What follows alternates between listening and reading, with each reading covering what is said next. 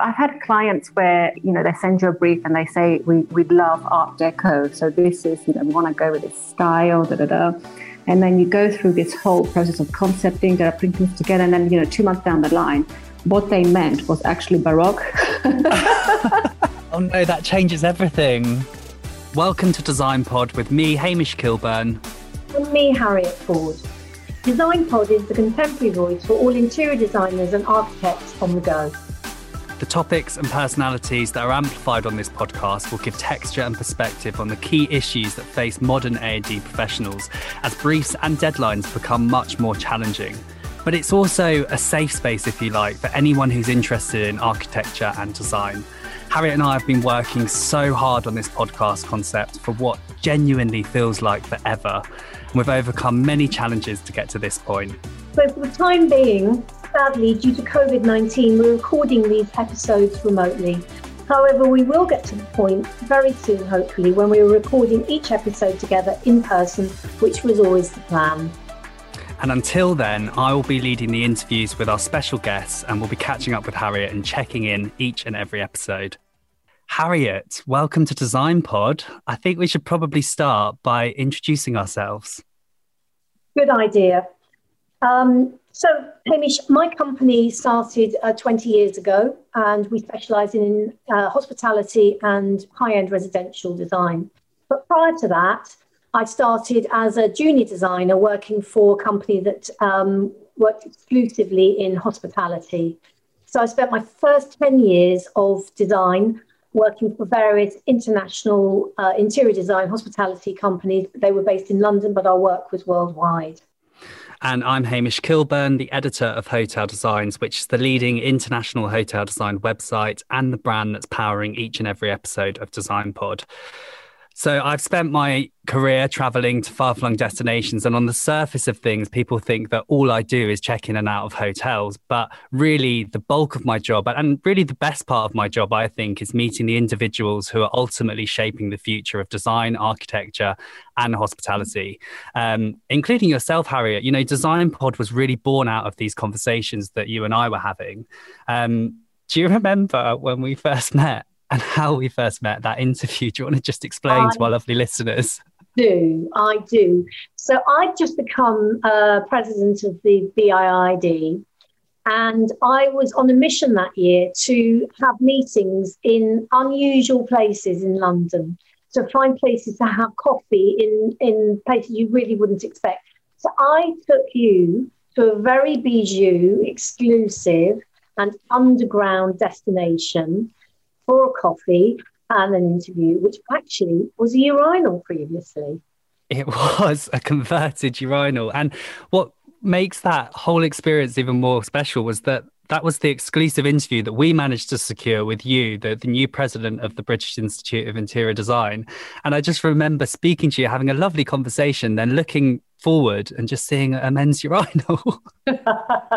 It certainly was unique. And that was, that I think reflects British design generally, is that we are really good at repurposing, odd spaces into hospitality spaces that are quirky and interesting. And that really sums up what British interior design can do at its very best, I think. It was very nicely designed as well. I love the way you sort of sat in the urinal, as part of the table to balance your coffee on. It was great. Yeah, absolutely. And from the outside, you wouldn't expect it being a coffee shop as well. Yeah, it's definitely one to go and experience, definitely. So we thought there was no better place than to start with an episode on choosing your lane. So this episode, in fact, this entire series is sponsored by the Bathroom Brands Group, which includes established, trusted and well-specified brands such as Crosswater, Burlington, Britton and Clearwater. And with this episode on choosing your lane, and bearing in mind the fact that bathroom trends have never been as creative as they are today, Crosswater, Burlington, Britton and Clearwater really do have a solution for any style of bathroom, from contemporary to traditional and everything in between. And I guess, Harriet, it's a really good place to start, isn't it, when we're talking about choosing your lane with the bathroom, because now you can inject so much personality in the bathroom where you couldn't a few years ago for some reason. Yes, I agree, Hamish. I think, originally the bathroom was seen as the sort of the bath, which we haven't, stepped out of the bath into a shower at that point. The bath, the toilet, the wash hand basin on a pedestal. And if you're really lucky and just a little bit continental, maybe a bidet. But a lot has evolved since then. We lived with plain white porcelain and chrome, or possibly even originally brassware. And we moved on to a slightly dodgy period of avocado or sea green porcelain. But now we've moved on to a time when we can have porcelain in almost any colour. Our brassware can be in a myriad of finishes. And we've got much more experimental with with the way we do bathrooms. And that's driven by, the wellness trend, which translates into not only residential bathrooms, but hospitality, healthcare, gyms and wellness centres, spas. So it's a very important part of our life. I think it's a really exciting time to be a designer and an architect. With all these things happening around us, there's a lot more openness for these conversations to happen and for things to change and to things to challenge what was conventionally there. Totally. What does choosing your lane mean to you? Yeah, it's a good question. And I had to think about it. I guess the field's very wide open in design. There are lots of different avenues you can go down. And, my interior design career started by being introduced to hospitality. And I hadn't at that point even thought about hospitality, but I was given the opportunity as a design assistant to try that out. And it did form a really important part of my career and continues to do so. But I think also you need to look at where your skills are best placed, what sort of skills you have. Some people like a more corporate approach to their working environment. Some people like a more personality-based, smaller arena to work in, which may drive you towards hospitality, retail, office design on one side, or it might drive you towards residential on the other. And I think it's just where you're most comfortable expressing yourself, really. So your design style may be more appropriate to one field or another. Again, as I just go back to early influences, I think, you can't underestimate how much those formative years when you come out of design school affect you when you actually get into a design office and you're faced with the real world rather than the design school. Totally. We've spoken about that before, haven't we? Yeah, we've spoken about how it's all very well learning this design and architecture and learning all the modules at university, but there's a really another thing putting it into practice and coming across the hurdles that you come across as a practitioner. Currently it must be quite difficult to stay in your lane with everything going on. Let's address the elephant in the room, COVID-19. I mean, we're all working from home. You and I are recording this podcast remotely, which comes with its own set of challenges. It's tough for designers to stay in their lane. What advice would you give to designers and architects at the moment that are just struggling to get motivated? Well, I think that acceptance that it is difficult. But I think because we've got an end in sight, it's helpful to know that we will come out the other side and we will be able to get back to an experience we were more used to previously. Although I think in some ways the pandemic has given us the opportunity to really scrutinise the way we work, the way we communicate, and what the possibilities are. Now we've all learned to do Zoom. So I think in some ways it's not a bad thing. It's shaken things up. I think the things that are difficult is the sort of camaraderie of being in an office, communication that goes on with that, especially if you're at the beginning of your career, really the learning by osmosis from the people around you. Because when you come out of design school, you are very green. You really don't have all the tools in your tool bag that you need to become a good designer, and you need to learn from other people around you. So hopefully that issue will be resolved once we're all vaccinated and people will be able to get back to the office a bit. But in the meantime, I think you're just trying to keep your R&D up. It's really important to be able to continue doing CPDs online, exploring products. Suppliers are doing great jobs at trying to keep people aware of what's coming out in the market. And I've been doing CPDs online. They've been phenomenally useful. So, I think that would be my advice. I think it's really challenging for anyone who's just come out of university or started a new job, having to navigate their new role alone, kind of thing, and without Really that difficult. camaraderie. Really difficult. I think young designers will really struggle, and I think probably employers need to understand that this has been for them probably the worst in terms of the disruption to their career path. Well, let's hope things get back on track very soon, and you and I are recording in a proper studio. Or as was urinal. always intended, or urinal, either or. So our special guest today is interior designer Konstantina Tsutsoukou, who knows all about choosing and changing lanes. I first met Konstantina in 2014, and I was taken aback by her approach to design and her way of explaining design narratives, but also her unique ability of injecting a really interesting sense of place into her projects. Konstantina was at HBA London for nearly 15 years, and in that time, she worked her way up to becoming the studio's creative director. But recently, the plot thickened when she decided to set up her own studio, Studio Lost. And for this conversation, and with this topic in mind, I was really intrigued to understand how that journey's gone. So, Konstantina, welcome to Design Pod. I mean, you and I have been talking about this concept for so long. We're finally here. But first things first, you were creative director of HBA London, one of the leading hospitality design firms in the world. And now you've set up your own studio, Studio Lost. Congratulations, by the way. Thank you. Why did you decide to change lanes when you did? I always wanted to do my own thing, and I wanted it for a while. I didn't quite get around to it because I enjoyed my job, and I was having fun doing it and opening hotels and all the rest of it with design. But it got to a point where I thought now is the time to do it. And I think of lanes as something that they're wide enough, and they fluctuate and they can stretch. It's not something that's rigid. But sometimes you can be in a position where you could get, kind of like suffocating, or you're not doing as many kind of new and exciting things as you would like. So as I was with the company for 15 years, and as I worked my way up, I would learn new things and try something different, and that kept it really kind of, it keeps you really committed, and you have fun. But then when you reach the top, a lot of things you've done already, and it kind of gets a little bit repetitive. So you want to, kind of like swap that order again and do, kind of things you haven't tried before, which was, setting up a company of my own. I had no idea what it would be like. And I wanted to try it.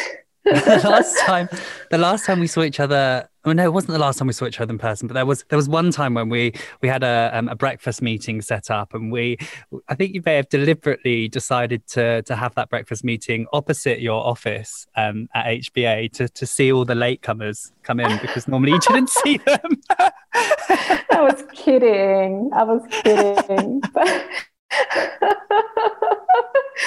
You can tell how many people are having like a ciggy break or something between like 9 and 11.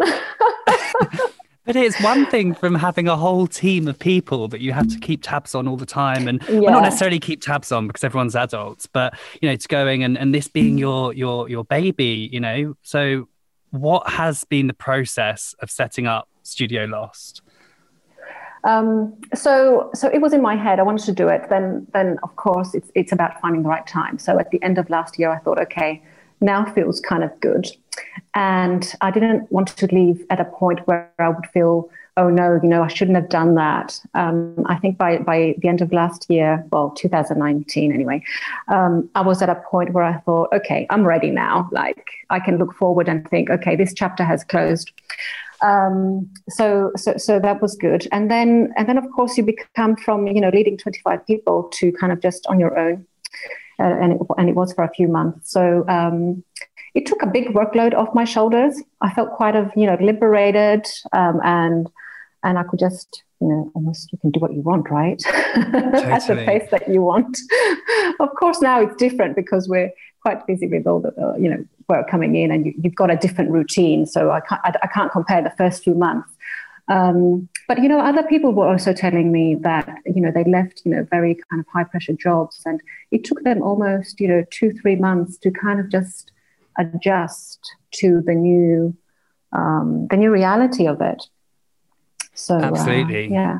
I think also, I mean, this whole episode is on choosing your lane, and for me, I kind of get the impression that lanes completely changed depending on sort of which where you are in your career. I mean, I can imagine when we first met, for example, Yes. in 2014, I believe it was, on the it was the Hilton Amsterdam Schiphol. I can never get the name right. It's a long No, name you did well. Right. But how different were your lanes then to what they are now, and your priorities then to now as well as a designer? That one, when we met, that was my first like press event, like a press tour where we took everybody around. And it was a big project. I worked on it for 4 years, and then just hugely coordinated effort to show it to journalists. So we were in my team because we had to split. There were so many journalists. We had to split down who takes who around and then swap again. I think I was. I was just fascinated by it. I mean, you say that was your first press trip, showing press round, but thank God you did, because it was such a complex narrative to get right. But what I loved about that project is the sense of place that you injected into it was not obvious at all. So, for example, like the furniture looking down and it reflected the aerial view of Amsterdam, didn't it? With where the furniture was placed in the lobby and the atrium, which is genius for an airport hotel. In my opinion, it really took airport hotels to a whole new level. And so there was lots of little, were they just functional, subtle narratives like that everywhere. So every and the corner, Delft detail as well. It was very rich in narrative, and that was fun. It was such a fun project. And, it just goes to show how important research and development is when it comes to researching sense of location. And somewhere like Amsterdam, for example, it having such a complex context, I guess, you could go down the real obvious route of having bikes everywhere, but you didn't. And it was great. And we almost started with what we didn't want to do. Yeah, it's like, we're not doing tulips, We're not doing windmills. So we started as like, what's going out and what's staying in. And but we had a client that was also, and Dutch, I like that, they've got a great sense of humor. They're really fun. They can laugh at themselves. So they were quite eager to push it a lot more than perhaps, the operator would have allowed. So totally. It was fantastic. And I mean, that project's an important one for me, because obviously that's where we met. But you've done so much in your career. Have you got any highlights? Oh, every project is special. I can't say that one is better than the other one, because through all of them, you learn different things. Different countries. I've worked in India. In Macau, we did a really beautiful spa in the Ritz-Carlton. In Greece, I hadn't worked at all up until 2 years ago. And that was fascinating to find out how... And that's where you're from, isn't it? Yeah. So I was born in Australia and grew up in Greece. My parents are Greek. But, the luxury hospitality hadn't really taken off up until recently. So there wasn't that many opportunities to work there up until now. Now it's great. Lots of many things and interesting things happening. But and through every project, you meet people, consultants, clients, and in the end, I think what I realized starting our company from scratch is these are the people that are your support network, and I'm really grateful for it. I didn't expect it. I didn't take it for granted, but you start on your journey and you realize that there's people around you that care about what you're doing, where you are. If you haven't set up, they're eager to see you set up and let them know what you're doing. So that was really nice. That was something I hadn't kind of thought about before, but it's something that I realized in the process, and maybe it's helpful for people that are thinking of doing their own thing. It's all the good work that you've put in all the years, you take that with you. It comes with you. It's a nice thing that it follows you.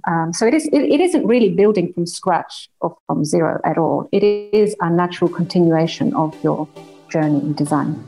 Totally. So, Konstantina, in each and every episode for our special guests, we're going to do a quick fire round in order to get to know them a little bit better. So, are you ready? I'm always ready. So, what's the one design trend that you hope will never return? I I have to say I'm a bit allergic with trends. To trends, I'm a bit allergic to trends. If I had to name one, I would say, like long ago when people used to put, TVs in the bathroom, TV screens in the bathtub, that. If I could take TVs out of rooms, guest rooms, I would as well. Yes, I'm a big fan of that as well. Yeah. And clocks actually as well. I quite like seeing like the circadian rhythm of the sun do the work. Okay. Exactly. What's your most used emoji? I would say maybe thumbs up. That's always at the top. I use it a lot. It says many things, I guess. Like, yes, okay, great. What's yours? Mine is either the eye roll emoji. Because you do that a lot, right? Yeah. or the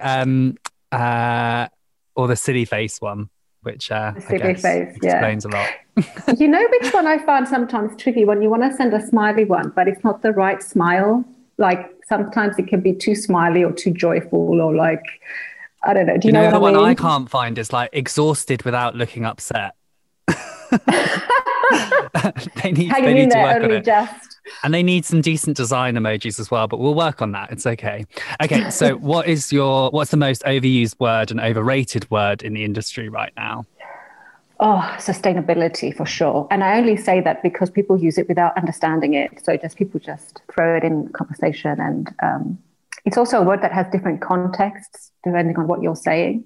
So I think it's bouncing around a lot as a word in conversations. Yeah, it's interesting. Doesn't always make sense. Yeah, and we've spoken about sustainability a number of times on a number of roundtables and panel discussions. And what I just find interesting is that you said to me once, you said you're yet to receive a client brief that is not wanting you're yet to receive a client brief where they're just wanting an eco hotel. Yes. Has that changed? Well, I guess somebody was listening to that conversation and they thought, oh, I've got one.